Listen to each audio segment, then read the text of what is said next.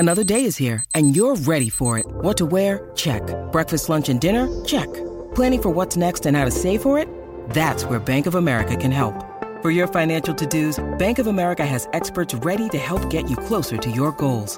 Get started at one of our local financial centers or 24/7 in our mobile banking app. Find a location near you at bankofamerica.com/talktous. What would you like the power to do? Mobile banking requires downloading the app and is only available for select devices. Message and data rates may apply. Bank of America N.A., member FDIC.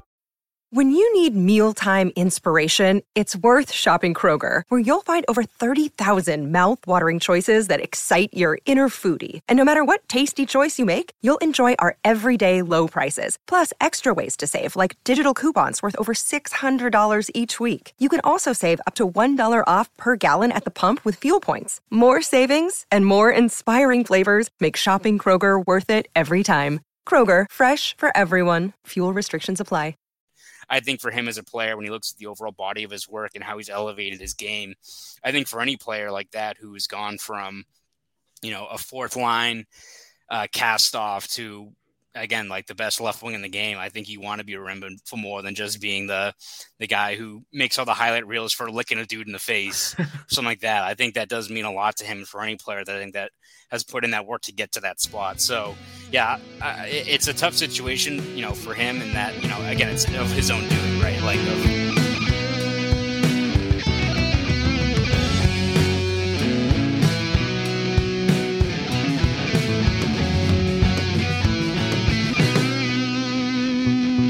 Hello and welcome to the Brews and Bruins podcast. It's me, Drew Johnson. I am back. I got Drew Bledsoe poster behind me. We're ready to go. But yeah, as usual, I'm here with Chris Gear and Cam Hasbrook, who you probably heard last week. Lovely without me. We got Connor Ryan, man who needs no introduction. And he's going to answer all our questions, and we'll just agree blindly with his correct answers. How you doing, Connor? I'm doing swell. How you guys doing? I'm doing pretty good. Well, all things considered.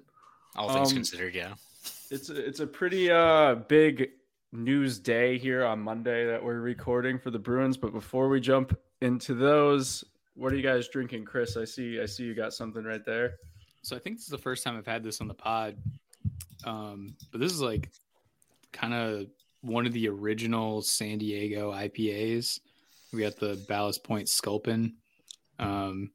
It's become one of the better known ones over the course of the years. But when I first moved to San Diego, it was a pretty niche San Diego thing, and ownership's changed over the years. But as far as I can tell, the recipe seems about the same. So it's like really hop forward, really piney, even a little bit of like grapefruit flavor to it. I know later they did the grapefruit sculpin, which I think is probably my favorite iteration of the beer because it kind of just accentuates that flavor. But on its own, pretty classic. I haven't done a like true West Coast IPA in a while, and I'd say it's pretty refreshing. We're gonna go tasteability 30, drinkability. It's gonna hit that palate a little hard, but you can still get through it. We'll go 15. Nice. You can still get through it. Just like the podcast. That's on the can. Well, now. probably with Connor this week. Yeah. Well, that's good. I've got a definitive poetic chemistry double dry hopped IPA. This one was a gift. We've been going through it's a bit of a strange time at work right now. I won't dive into too many of the details, but long story short, my union is in the middle of negotiations with our parent company, Sinclair Broadcast Group. It's been a stressful few months, we'll just say. And anyway, one of our nightside anchors who does our late shows was kind enough to buy all of the producers on the night side that she works with a little gift. And I was very honored that she thought beer was the great gift for me. And she's absolutely right. So she gave me these last week. Shout out Jen Long. And I've been waiting to drink them on the pod very patiently because they look delicious, but I wanted to save them for the pod. Very happy I did. This one, like I said, the Poetic Chemistry double dry hopped IPA, checking in at a very smooth 7.2%, which I'm appreciating on this Monday evening. But it really doesn't taste like a 7.2%. I mean, it's a little bit bitter, but it's definitely kind of surprisingly approachable. It's got a pretty wide fruit fruitiness to it, a little bit sweet. Like I said, it carries kind of that classic bitterness of a double dry hopped IPA, but it's not overwhelmingly bitter. It's still got a little bit of depth of fruitiness to it. It says it is reminiscent of stone fruit, prickly pear. Not sure what makes it prickly, or if that's like a distinction of a different pear or not, but it's a different fruit altogether. It makes sense. And bright tropical fruit flavors, which definitely mixes well. Really good double dry hop IPA. Like I said, it kind of hits off both boxes that you're looking for. If you like sweeter ones, it does have that sweetness, but it's still got the classic under level of bitterness. Drinkability, I'm going to give it a couple extra points based on how high the ABV is. So I'm going to pop it up to like a 28. Taste, you can definitely taste it too. I'm going to give that a 34. It also smells really delicious. It's got that kind of stone fruit smell to it too. Like you're sniffing some berries, which I appreciate for sure. So the sniffability really rating. You got sniffability smellability, yeah. You can definitely smell this beer. I'm a big fan of that. So good stuff. Connor, I know you got a little something prepared as well. Yeah, I'm far from a surprise. I think every time I've been on this lovely podcast, I've stuck with the tried and true Treehouse, which I'm sticking to. Hell yeah. And this one is Smooth Creamsicle, which I'm intrigued by because I actually don't think this might be a beer. I think it literally just might be like sugary water because it just straight up tastes like someone melted a creamsicle. I mean, it's that's awesome. 6.8% IPA. Doesn't taste like it. Super crisp. It's always... I always get concerned. That's why I stay away from like any like the DACA beers, especially around like the holiday season, because like you see like how they describe it on the can. It's like, oh, like it tastes like gingerbread and chocolate. Reese's peanut butter cup. And then it's like, all right, I feel like I'm drinking something I got from Valvoline. Like this does not taste like a Reese's peanut butter cup. This lives up to the hype. This straight up actually tastes like a creamsicle. Love Treehouse, which is, you know, I'm not really breaking new ground here, but it is fantastic. I actually got this. I think this has been canned back in like the late summer, which harkens back to brighter days when we thought Jake DeBrusk was going to score 25 goals this year for the Bruins. He very well might, but just maybe not with the Bruins. So harkens back to brighter days. Great beer. In terms of drinkability, taste, the skill's 37, right? That's what we're going with. I'm going to go 37 all around, like really, really enjoyable drink. And it lives up to the promise of like, if you're going to describe that it's a smooth creamsicle drink, I mean, what more can you ask for here? So I'm giving 37s awesome. All around. Hell yeah. I do feel like we don't get enough Treehouse, like as a New England beer podcast. I feel like we've talked about Treehouse quite a bit. I think we did like a whole episode that was named after Treehouse. We did. I had my buddy Zach on. Have any of us actually been there? I haven't. I don't. Yeah. So Drew and Lancey and I had some beers of theirs. Oh, yeah, cool. Because we, right before we went to Chili's. Hell yeah, dude! The one right down the highway. So great spot. So this was the Deerfield location, and it had just opened, and they weren't doing anything indoors wise, so it was just pickups.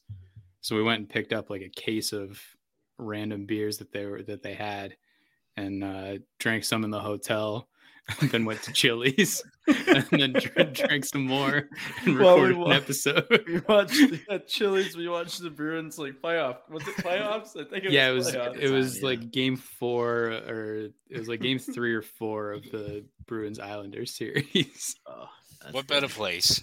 Yeah. Listen, there's no need to besmirch Chili's though. You know what? Like, there's worse places. You're on the highway looking for some sustenance. Yeah. There's worse places. You could go to Applebee's. Chili's. That is true. Go to Chili's. Don't talk about Applebee's on this podcast though, because Chili's is the official fast casual dining restaurant of the Brews and Bruins podcast. Good. Say that 5 times fast. Sure. Shout out Ferns.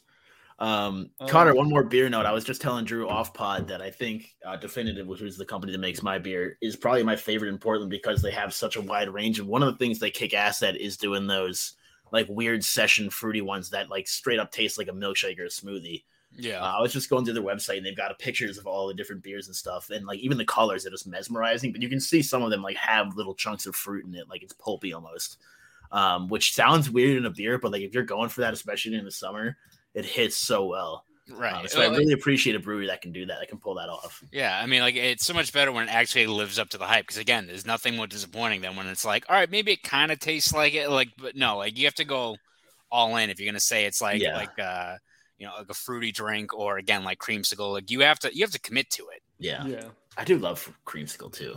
Oh, it's classic flavor. I recently had maybe a couple months ago had a this is an orange Cali Creamin'. And that was very creamsicle style. Hell yeah. Love to see it. Well, I'm going to stick with the trend of all these fancy beers and go with my good old Coors Light with a cap. Nice. It's like, what is he cracking like that? Coors Light makes sense. I had no idea where that was going. My for a sec, which it kind of is. Shouts to James and Phil who left their Coors Light in my fridge from this weekend. Thank you. And so Coors Light, actually, out of all the light beers, honestly, I do like Coors. Miller Lite. And Miller Lite is for sure the unofficial official light beer of the Brews and Bruins podcast. Look, when you in conjunction they brought with Chili's. I did have Miller Lite while I was at Chili's. Presented by Chili's. The reason I'm drinking the Coors Light is because they brought the Miller Lite, but it was all drank. Like they drank it first. Hey, well, you don't have to defend Coors Light because it is, Miller Coors is the parent company of both of those two brands. Yeah, so. it's the GOAT combo of like light beers when you're talking about partnerships there, or parent companies. For sure, it is the winter 2021 version. But drinkability, man, you can really drink this because it's got a cap. You can take it with you skiing. Not that I've ever done that with these before. But if you hypothetically wanted to drink on the chairlift, these are perfect for that. So drinkability, I'm gonna go. I feel like that's pretty regular. Yeah, that's fine. 63 out of 74. And for tasteability, I'm gonna go 12 out of 74. Excellent. You certainly cannot taste that beer. That is true. Giving it a Craig Smith out of Jake DeBrusk was a little. Anyway, speaking of DeBrusk, that was my segue. Jakey D done dirt cheap might be done. Actually, referencing a Jakey D dealt dirt cheap, maybe. Dealt dirt cheap. Yeah, we're gonna get a nice 6-rounder and package him with Tuukka Rask and get like 3 future Hall of Famers because famously currently a Boston Bruin, Tuukka Rask. Did you read my column already, Drew? Because that's pretty much what I wrote was going to happen. Yeah, we were.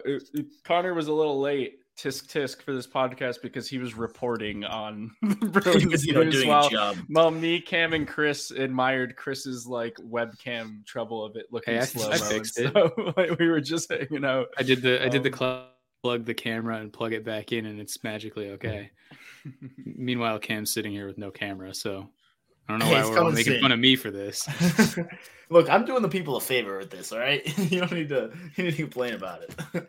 But anyway, DeBrusk, so apparently he is looking for a trade, which I don't know. I feel like we've talked the potential of DeBrusk being traded for a long time. Just it's off and on. Like Connor kind of had mentioned, is he going to score 25 goals or is he going to suck? But Connor, I want to get your take here first. I think all of us do. What's your take on all this? Yeah, I mean, is it surprising? Not really, especially after, getting scratched in that game against Vancouver, which Erik Haula gets scratched made a lot of sense, right? It wasn't bringing much, and especially defensively was really lacking in that game against Florida. But when DeBrusk gets scratched, you're like, all right, is something else going on? Like, I know that, he's been in Cassidy's doghouse before, but when you get sat for a game like that and you look at the other circumstances where, he's going into a potential contract year, even though he's going into an RFA season. He's looking for a fresh start, and he's kind of back at, maybe not square one, but back in a familiar spot from last year where it's on the outside looking in at regular reps.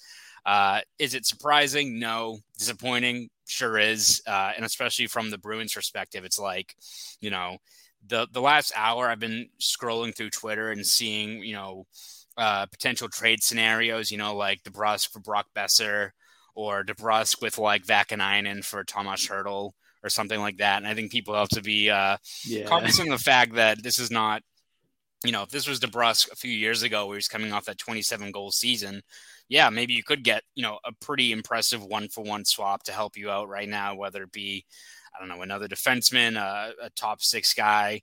That's not the case now. So now the Bruins are kind of stuck in a familiar spot where they're trying to MacGyver their way out of, moving this kind of sunken cost they have and trying to make the most of it, knowing full well, I think it's not like Vetrano or even like Donato. I mean, Donato got traded. It was like, all right, you got Coyle, which seemed like a great move at the time and got better as kind of it went on. Wherever DeBrusk goes, like, is it out of the realm of possibility that he scores like 20 goals like in the last 60 games of the team? Like, not really. I think he goes to another situation. He could do very, very well. But from the Bruins, it's like, all right, what exactly is the return going to be? Like, I find it be more of whether it's like another, underachieving player like Strome, or are you looking out to like, Yamamoto out in Edmonton? Like, I think it's guys like that you have to realistically look at. Or maybe it's just like moving him for draft capital and just getting that contract off the books. Like, I don't see it being a situation where when you look at his cap hit, his production, the fact that, it doesn't help the Bruins that they have no leverage now with the fact that this trade is now out in the open. Like, everyone knows they're trying to move him now. So it's not like, I don't think we're going to wake up tomorrow and see that he's been moved for Hertl, unless you're also including, I don't know, a first round pick and Lysell or something like that. Like, you're not getting an impact player in return for DeBrusk unless it's part of a bigger package, which is disheartening that, it seems like his kind of course has sailed here in terms of how he was going to fit in. And also the return is going to be underwhelming considering what his potential is, not just with the Bruins, but wherever he goes next, because I wouldn't put it past him getting back on track in a new system and having a bit of a fresh start. So it's disappointing all around. Yeah. I think I agree with you for the most part. I think this has got like the classic, like, angry post-trade Bruins fan written all over it, where it's like, oh, they only got a third round, like the Vladar thing, where like, yeah. Imagine he does go out and put up 27 goals or a 30-goal season like in 2 years, and they were like, why did we trade him, when it's the same people who have been calling for him to probably be traded for like 5 years at this point. It is, like Connor mentioned, a peculiar spot because you are trading him for his ceiling, and obviously that ceiling is not what it once was, but it's certainly above what we've seen the last couple of years. So any way you spin it is probably going to be kind of an underwhelming return. Unless Sweeney can really work some magic, which would be surprising in this circumstance. But it is, I mean, I don't know. I mean, obviously he's had his up and downs here in Boston, but as a pure fan from like a person perspective, it's sad to see because I feel like he's somebody that has been really easy to root for, even with his struggles and stuff. Just seems like a good kid and somebody who's really wanted it and just hasn't quite been able to get it. We've seen it in streaks. We've seen how well he can play in certain scenarios, but obviously piecing it together has been really difficult for him. And like Connor said, I think he's just kind of run his course here at this point. There's been so many, this could be the year for DeBrusk, this could be the year for DeBrusk, and it just hasn't quite happened. We haven't really seen that breakout beyond a couple of stretches. So I definitely understand why this is happening and why it probably will happen here in the next couple of days, couple of weeks or whatever. But yeah, a little bit of a tough one to swallow for sure at the same time. Yeah, no, I want to take him at his word too, that this isn't necessarily like, fuck Boston, get me the fuck out of here. Like, I think he's tried his best to fit in along the way, and he was pretty honest in the offseason saying, like, this has been tough. Like, every year it's been really tough. Like, he expects more from himself. He knows the fans expect more from him, and it just hasn't worked out to the point where, maybe just for his mental health, he needs to go somewhere else and give it another go. At a certain point, you kind of say, like, this isn't really a good fit. He's kind of like, who's the third line center in Boston right now? Like, who's centering his line? Well, we have no idea. It's one of 3-4 guys. And that's not a situation where a guy who's, kind of trying to recoup his own value and really play to his potential. And he's not an old player. He's like 25. So he still has plenty of time to turn it around and become a valuable player. But, he is at a point in his career where he shouldn't be getting jerked around like that. And I wouldn't assume that he thinks he got no opportunities in Boston, because he did ride on the left wing with David Krejci for a while. And, that's an excellent opportunity, and it just didn't work out. And sometimes things aren't a good fit, but just being realistic and saying this isn't working, give me an opportunity somewhere else isn't necessarily something to, bash a guy for. Yeah, I wrote an article in March called "Could Jake DeBrusk Benefit from a Trade?" And I called it, because I definitely think he could. And this is it's kind of what I stated in the article, but I think it's true. I didn't predict anything. It was really a question and then me just ranting. A controlled rant. It wasn't very long, but anyway, I definitely think mentally a change of scenery can be really good for a player. I think we've seen a lot of players who weren't in Boston as well, but across the league, who aren't able to meet their full potential with the team that drafted them. Change of scenery, they become maybe a late bloomer as a player, or just whether it's the scheme they're in, the locker room they're in, their city they're in, the living, the lifestyle.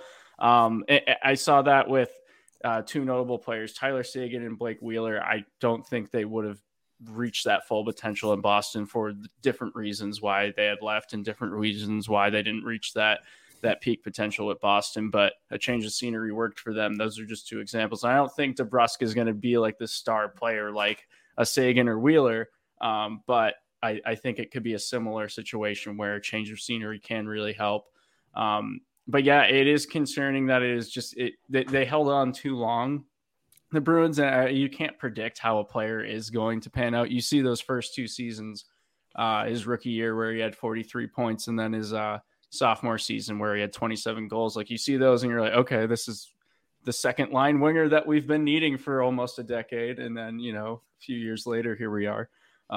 Taylor Hall, no David Krejci, but before I just go on to repeat everything y'all said, they just held on too long, which sucks. You can't really,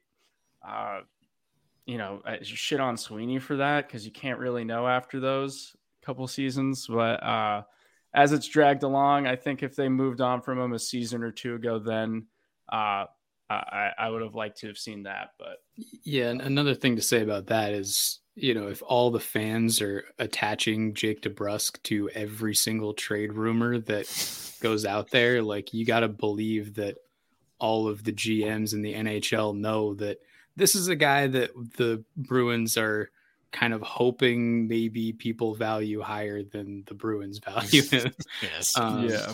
Because, I was, watching the Vancouver game and watching Connor Garland kind of light things up, thinking, man, he was on the Bruins radar this offseason. Like, that would have been sick if somehow they could have worked that out. But obviously,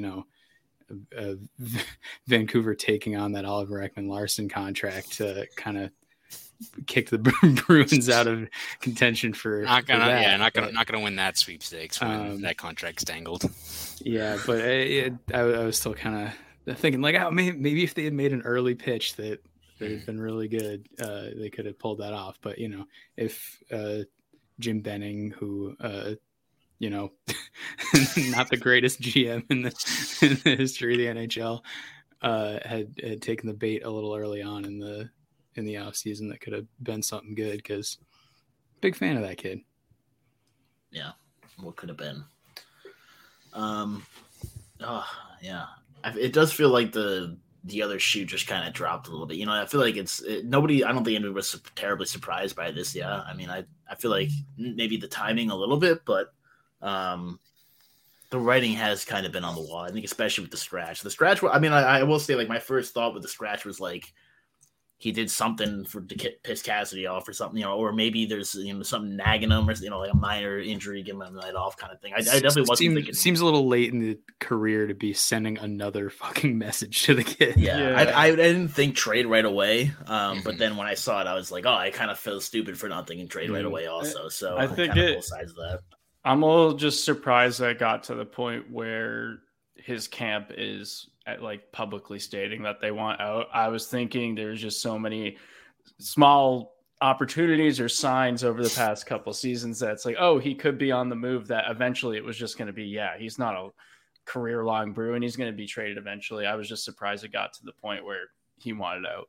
Yeah, I mean, I also think it's one of those situations where not only the fact that he gets scratched, but you look at kind of the opportunity presented to him. And of course, some of the onus is on the player to produce, but you look at, how DeBrusk was going into this year hoping for a clean slate. And, I think, Chris, you kind of noted before that DeBrusk has always been very candid and very accountable for his own game. It's funny. You see now that the trade request is out.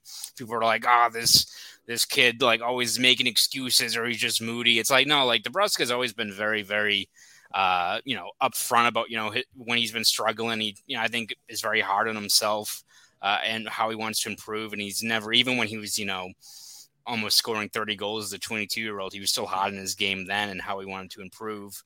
But I think for him, it's like you look at the breaking point. It's not just the fact that he was scratched, but what kind of opportunity was he kind of presented in that spot on the third line? Like you mapped it out going into the season. You're like, all right, like clean slate, like hopefully in a more, a less restricted season where he's not kind of stuck inside all this time, which weighed heavily on him, like most players in the league last year.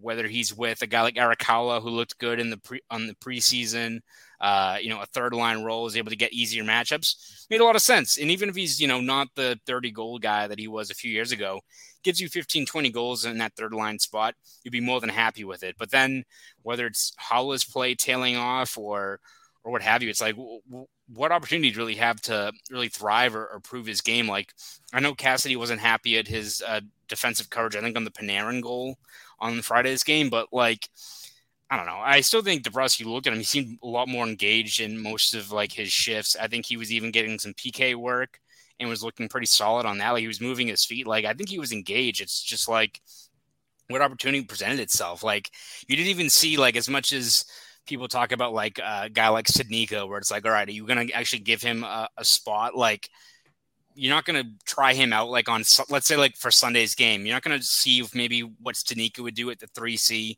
and put DeBrusk there and just see if you have anything there, like with a more offensively gifted guy. Like who knows, maybe Stanika is just not an NHL player, but you still haven't really seen how he'd work, especially with a guy like DeBrusk over an extended sample size. So for DeBrusk, it's like, all right, what else do I need to do? Like, all right, I'm being benched now. Like, I understand, like, maybe the details aren't there all the time and his scoring has dropped off, but like, he's still a useful player.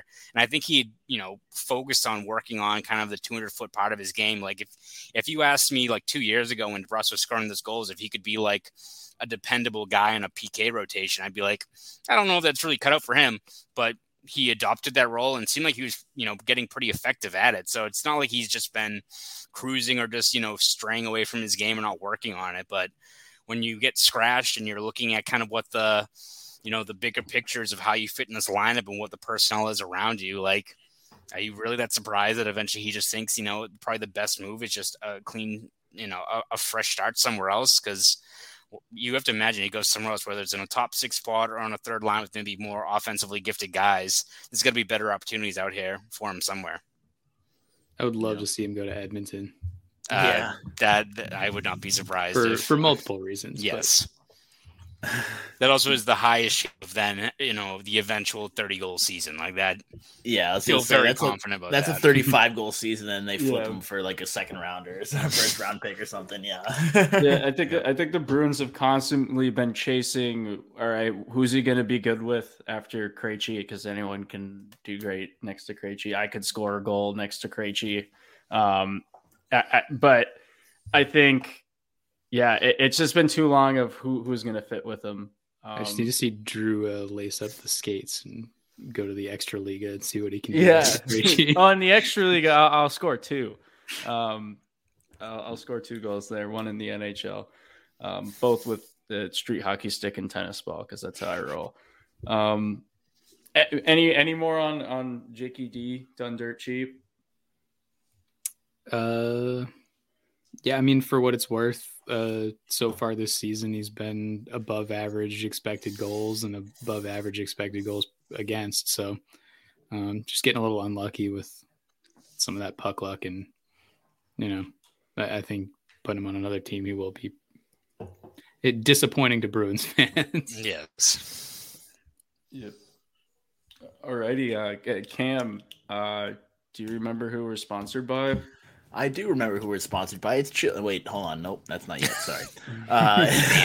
The Brews and Bruins podcast is sponsored by DraftKings. Football fans, I'm sure we all love an action-packed, high-scoring NFL game, but with the latest no-brainer from DraftKings Sportsbook, an official sports betting partner of the NFL, you'll once again be a winner every time a point is scored. New customers who bet just $1 on any team can score, or to score, can win $100 in free bets. It's that simple. If Sportsbook isn't available yet in your state, you can still get in on the NFL action. Everyone can play for huge cash prizes all season long with DraftKings Daily Fantasy Sports Contests. DraftKings is giving all new customers a free shot at millions of dollars in total prizes with their first deposit. Download the DraftKings Sportsbook app now. Use promo code THPN. Bet $1 on any team to score, and you can win $100 in free bets. If they score, you score with promo code THPN. Like never before. At DraftKings Sportsbook, an official sports betting partner of the NFL. Must be 21 or older. New Jersey, Indiana, or Pennsylvania. Only new customers. Only minimum $5 deposit. $1 rates required. One per customer. Restrictions apply. See DraftKings.com/sportsbook for details. Claim the call. Probably 1-800 Gambler. Oh, that was a little sloppier. That sounded like you had a couple of beers before you came back. My one last week was so good that Court started complimenting me on it afterward, and he said I looked wow. in the commercial. So. Kat said you were good too. Oh, there we go. It's hard to get a compliment out of that guy, Court Lalone, man. I'm his nephew, man. It's hard. Court was very complimentary of me on that podcast. Yeah, he was probably nice. Specifically because Drew wasn't there, though. So, yeah, apparently there was some talk about me, is what I saw tweeted, and then on the airplane, I heard like a little bit. I heard, but I didn't hear a lot. We broadcasting on the airplane? Is that? yeah, actually, yeah, through the speaker. Why can't I think of the word? Anyway. Connor, you have anything you want to plug in Sky Mall? Nah, I'm good. It's tempting, but no, I'm good. That's where we advertise. Really cornering the market. We're trying to. Yeah. Be a Winnipeg's Jets podcast there. All right. Next up. Marshy, Slewfoot or not? That's a Slewfoot, buddy. The first question. Woo! I feel like whether or not you think it's a Slewfoot, it's totally illegal. He literally, like, if you don't think it's a Slewfoot, then he just like tossed a guy, and like that's not allowed. So, but 3 games. Yeah, I was talking to Drew a little about this beforehand. Seen some wild takes on Twitter with this one. Not like anything. I've seen the people who are like, "Oh, fucking classic Marchand, they fucking kill him." Probably not with the Boston accent because it was mostly people from out of town. And then I've seen people in Boston who are like really going after Connor. Yeah, Jesus. How'd you get audio of my uncle reacting to that? But yeah, I've seen the flip side of it. People who are like, "Oh, it wasn't a Slewfoot, totally clean, ridiculous. It's only because it's Marchand, blah blah blah." I think it's pretty clearly like 100% a Slewfoot. You cannot do that. As somebody who's played hockey, that's a super dangerous play. I've had that done to me before. Nothing pisses you off quite like. I mean, it's just like it's a recipe for a concussion. Smoke in the back of your head on the ice.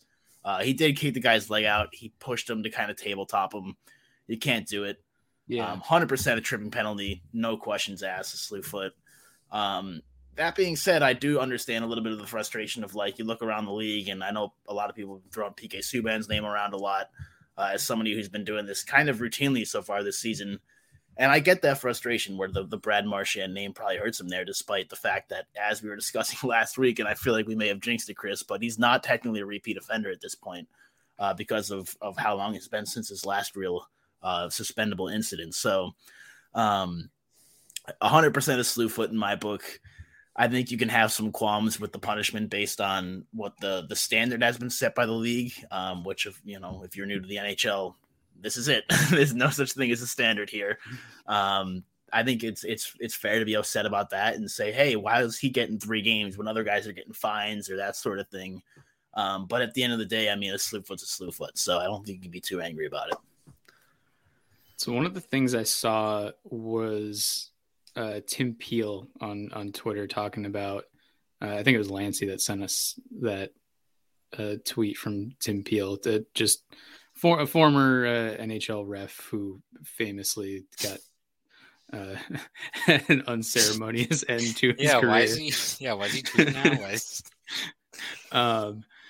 He was saying that the comparisons to PK Subban aren't fair because he's refereed Subban for a long time and knows him personally and knows that there's no bad intent behind it. And oh boy, we're getting into some real muddy waters if you're trying to judge intent based on how well you like the guy, how well you know the guy. Yeah. I mean, I think a lot of people on Twitter are judging intent based on thinking they know Brad Marchand. And I mean, watching the play, it looks like he was trying to go for a clean play and Ekman-Larsson kind of turned one way and he could have just laid off and not finished the hit, but kind of went through with it. And I would say based on his actions over the last 3 years that there probably was no ill intent, but also it's the same guy who earlier this week said some not great bullshit to Artemi Panarin. And also this could be kind of like a way to kind of sneak in a couple extra games of suspension without having to really kind of talk about what he said. And the NHL does like to do that. It's not really a Department of Player Safety thing, but Gary Bettman, I wouldn't put it past him to kind of say, hey, nudge, nudge, like maybe we can, toss this under the rug, give him an extra couple of games and say that's good.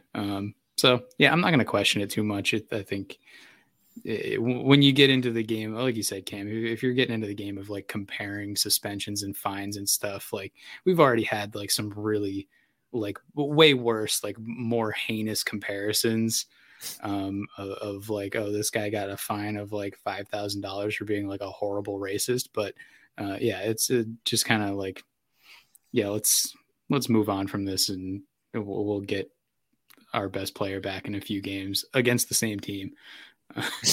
Yeah, works out like that. Yeah, I think it's the same thing. Yeah, where I think if you spend all of your energy looking at comparing, different rulings or what have you, it's not good for your own like sanity in terms of just trying to find the rationale or the course of how the Department of Player Safety looks at those things. But I think you just got to look at it at the just baseline level of Marchand and the history he has. And even though he's not technically listed as a repeat offender, I mean, he's got entered today with 6 suspensions, 5 fines. Like, I think that absolutely plays a part in it. I mean, it's pretty much it's always good when they do like the video explaining the suspension and they just talk about the play. Then at the end, when they do like the, like this is targeting, like this is a slew foot. They always add like 8 different things they didn't mention before. It's like Brad Marchand's an ass. Like they always add the things after it. So, like they didn't even mention it at all. Like for Brad plus 1 game. Yeah. Like all they talked about. Have you seen this guy's nose? He's built like a villain. Yeah, they start roasting them at the end of it. Smell them. But like the video itself is like a minute 40 long, and the first minute 20 is talking about just the play and the intent and what have you of what they ruled in at the end. It was like he's a repeat offender.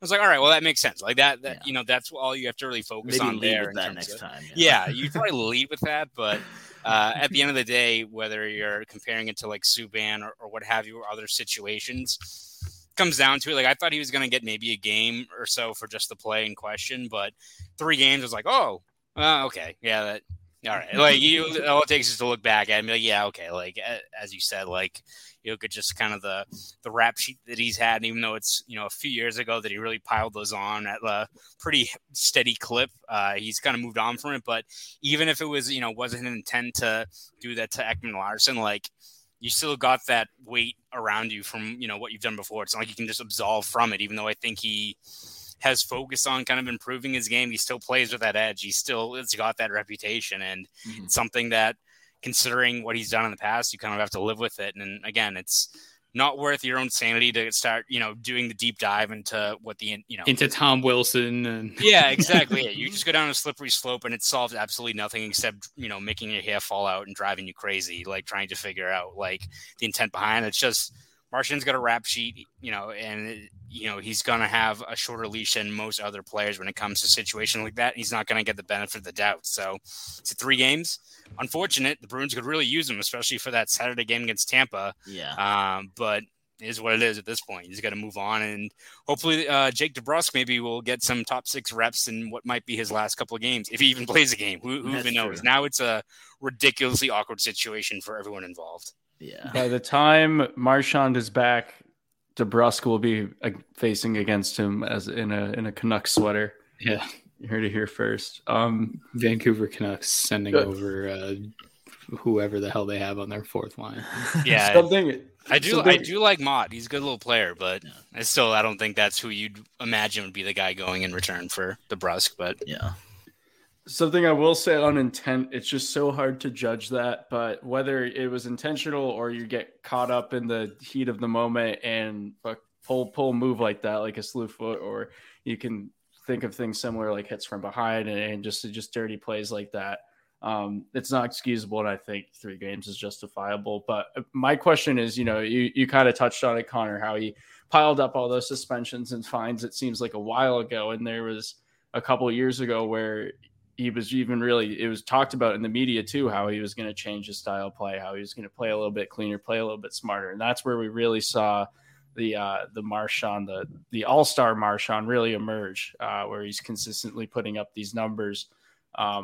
What do you think this kind of says about that? Like, is it him falling into his old ways at all, or maybe it was just like a small hiccup? I'm wondering what you guys think. I mean, I view it more of like, I don't think the intent was like, I'm going to, put him in a situation like when Larson where he's going to get injured. I think it was more of just a bang play, and it was an unfortunate.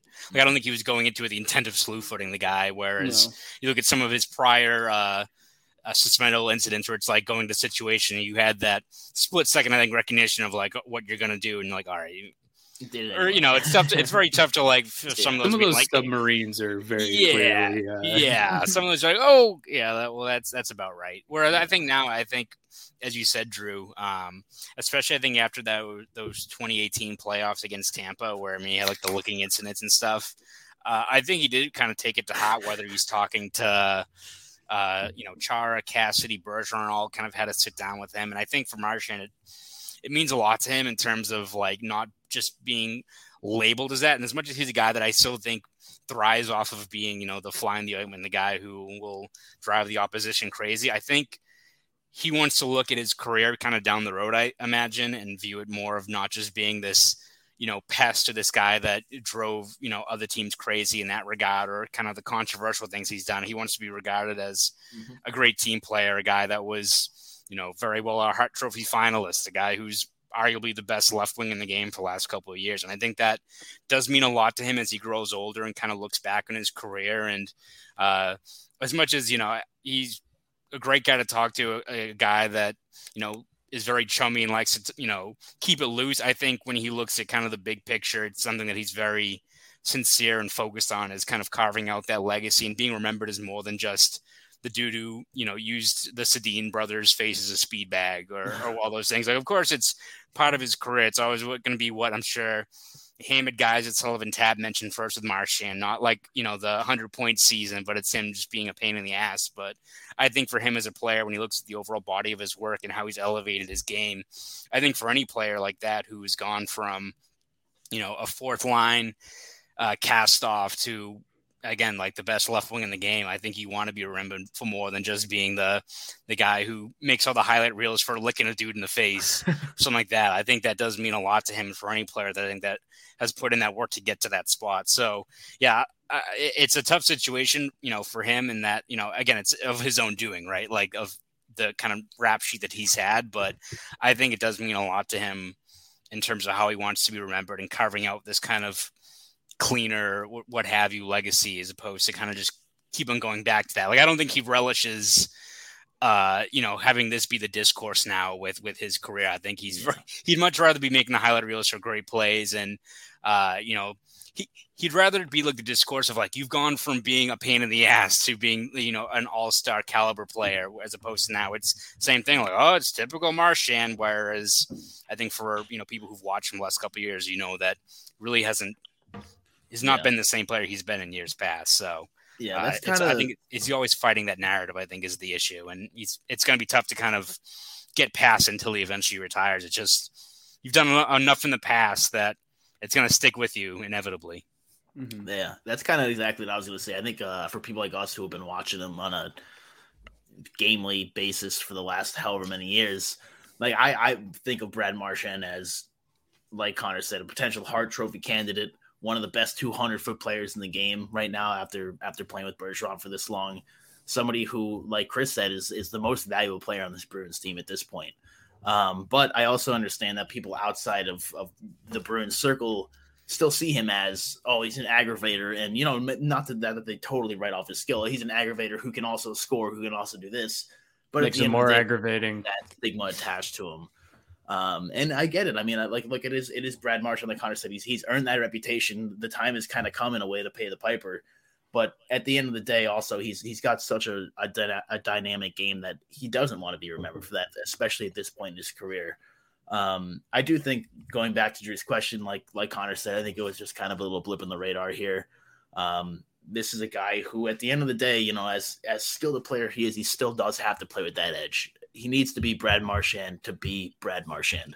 Sounds obvious, but he's not somebody that can play a Patrice Bergeron, not very aggressive style kind of game, like where it's like if he makes a hit, you're like, oh shit, Bergeron just hit somebody and still be effective. That's never going to be Marchand. He's always going to be getting in people's faces, hopefully not licking them, which I never taking hits on Ryan Reeves and shit like that. Yeah, he has to do that. He has to go at Ryan Reeves to fire himself up, and I'm fine with him doing that as long as it doesn't, you know, you don't want it to turn into this kind of shit. But he has to play on that edge in order to be effective. So you're always going to kind of toe that line. I think you look at the last 4 or 5 years of his work, and this is the only blip where, you know, it's not great, but at the end of the day, there are far worse things that happen across the league several times a year. And if this is what it takes once in a while, I don't know, maybe I'm an asshole here, but like, that's fine with me if he gets one slew footing thing every couple fucking years at this point. You know, you take the good with the bad there. Again, if you want him to be as effective as he is, this is what's going to come with it for a guy like him. Obviously you don't condone it, but you have to kind of take that 3-game suspension as a price of playing with a guy like him, I think, at this point. Yeah, I'm glad you guys brought up kind of like personal accomplishments and stuff and kind of how he views himself. Because one, I do feel like he's not a super selfish player or anything like that. He is a distributor. Like, all you have to do is look at that disallowed empty net goal that he kind of gave to Patrice. Like, very much a team guy, definitely deserves that A on his chest. But also, I do think it does mean a lot to him to get to maybe that 40 goal season. And he's come close a few times. And when you look at it in those seasons, like, oh, he was suspended for 7 games, suspended for 5 games. Like, he came within 1 goal of a 40 goal season one year, and he was suspended for, I think, 5 games that season. You got to think that he might have scored a goal in one of those 5 games. So yeah, I think he'll probably look back on things like that with a little bit of regret. And I mean, he's got 9 goals in 18 games so far, right on pace for 40 goals, and you missed 3 games. Like, that sucks. Yeah. Hope he comes back out of it. And I mean, dude's absolutely insane. He's playing so well. So I mean, I think there's a really good chance he gets to 40 goals, but yeah, it sucks to see that he's missing these games during a crucial part in the season where you're kind of trying to make up those 4 or 5 games in the not in the standings, but in the in the games played sheet. Yeah. I think just to show you how well he's played lately, I missed the Vancouver game, actually, so I had to watch the highlights after. It was sick. We're playing a big beer league playoff game. But the one text that I got about the game from my dad's buddy was just everybody just climb on Marchand's back, which that's the type of player he is right now, where he can carry a team like that. And like Chris said, for his personal, you know, if he misses out, if he scores 39 goals this year, he's going to be pissed. But at the same time, if the Bruins miss the playoffs by 2 fucking points this year, or you know, if they end up with a tough draw, you know, whatever it is, that's going to be something where you look back and you're missing that game changer from your lineup. So it's not the perfection line. It's not the erection line without Brad Marchand. So good save there. No, it's the what is he? The E in the erection line. So it'd just be the erection, the head of the erection, if you will. It's the erection line. It's just Marshawn puts the Erection E line. in erection. That'll be the Nesson promo when he comes back in the lineup for the Vancouver game on the road. Let's call up Logan and Yeah, Lauren. Nesson I late love at the night. ice level erection line. It's a 10 o'clock game. It's fine. I think I will just say on the reputation front that as was already kind of touched upon, I mean, that never escapes you. And I'm just like Marchand's thing has always been those like little dirty plays, like those slew foots and stuff. It's never been the, okay, I'm going to, hit you from behind. I'm going to take a headshot. I mean, I believe he actually did have a headshot, has one on his criminal record. But it's not like the Tom Wilson, like 20 headshots in his career. It's not that much, but and it's not excusable or anything, but when it comes to Twitter and you see all this Tom Wilson shit, Marchand's name gets brought up, and it's like I've been able to say like, no, but he's changed, man. Like Marchand, that's the old guy, that's old young stupid Marchand. Not anymore. He's been clean, and now I can't use that anymore, and I'm sad. But anyway, on a happier note, is there anything happier? Any hot takes anyone wants to toss out there? The Bruins going to win the cup. Who will win the cup in 2028? Let's go. 2028. I think by then the Coyotes will be ready. I mean, they very well could. No, Buffalo's. Honestly, the team scenario that is somehow. on pace right now is Ottawa. Or They're LA. They're the perfect team that was like, this is going to be the season that Ottawa kind of turns it on, and they haven't. Yeah. So they're still going to get another good draft pick. Yeah. The problem with Ottawa too is that I always feel like they've always have a relatively good record of like drafting talent, end up like getting like good players. Like even though it's not worked out for them, they've still got pieces in place for, all right, as you said, they get another draft pick, work towards it.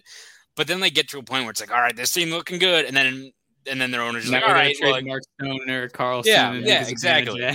Like you get maybe 1 year where it all comes together and they can make somewhat of a run, but then it all just goes to shit right away, which is too bad because again, like whether it's Stone or Carlson or all those guys, it's like, I mean, people look at that 2017 playoff series against the Bruins and like, I mean, Erik Karlsson just went sicko mode in that series. Like that was just ridiculous how he played. Had an but episode where I read off the roster of that team, and it's just like filled with guys who like turned into good players. Right? Yeah, it's crazy. And again, that's even before like Stone really elevated his game. But then you trade him for, I mean, what was it like? Was it Brandstrom was the key guy back there who's like in the lineup now. It's always funny when you look at like the Bruins being tied to like those Mark Stone rumors, which like, goddamn, like they would have won 2 cups if they got Mark Stone, but like all you heard was like, oh, it's gonna be this crazy ask. Like you really want to give up Urho Vakanainen and like one of these guys, Stanika, for Mark Stone? And it's like, yeah, guys, yeah, he's really good.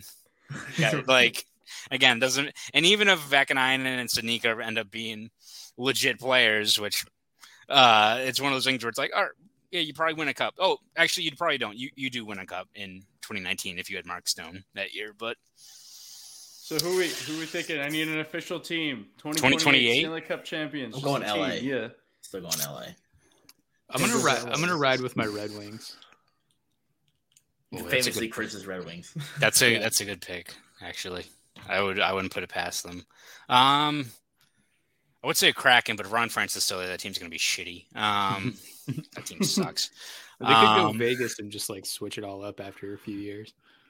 They very well could, because Vegas like will just deal all those guys with absolutely no regard for their emotions or anything in the next year or so, and if it eventually all goes to hell. Quebec. Yeah, That's a good call. I'm jumping on the bandwagon with Detroit. I have faith that they'll get something. There you go. Good market. They actually got like yeah. The eyes are playing. I'm gonna say San Jose Sharks, and Joe Thornton gets his cup because he's finally. By then he's like behind the bench, like he's Mostly. trainer. He's getting like 5 minutes a night. You're not committing to actually play.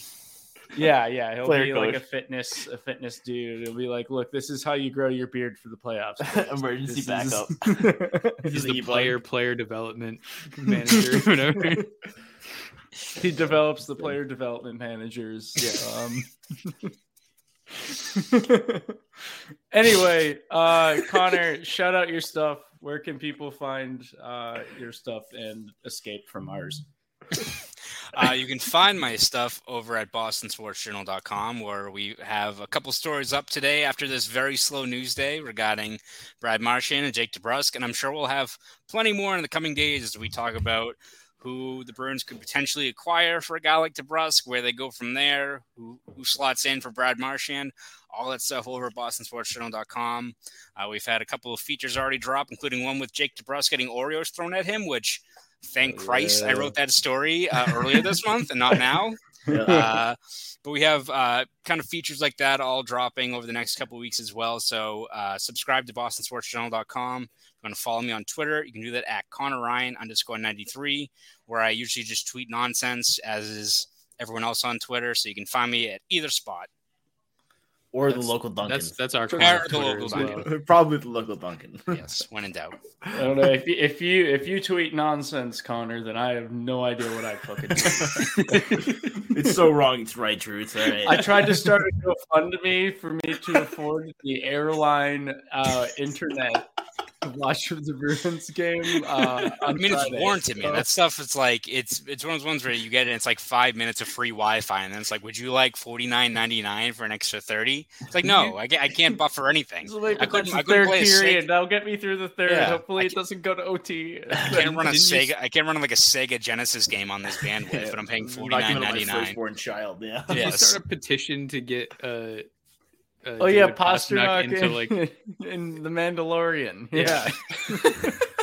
I wonder how that's going, honestly. I think I got like 10 signatures, man. It was pretty Imagine like they successful. did the whole thing where he won't take off his mask. He finally does, and it's just fucking David Pastrnak. It would be it'd be also just hysterical, because it would be so many Star Wars fans who would be like, who the fuck is that guy? But there's like a 0.1% of Twitter who'd be like, Literally holy just shit. died instantly. Heart attack for all of them. Yes. oh man.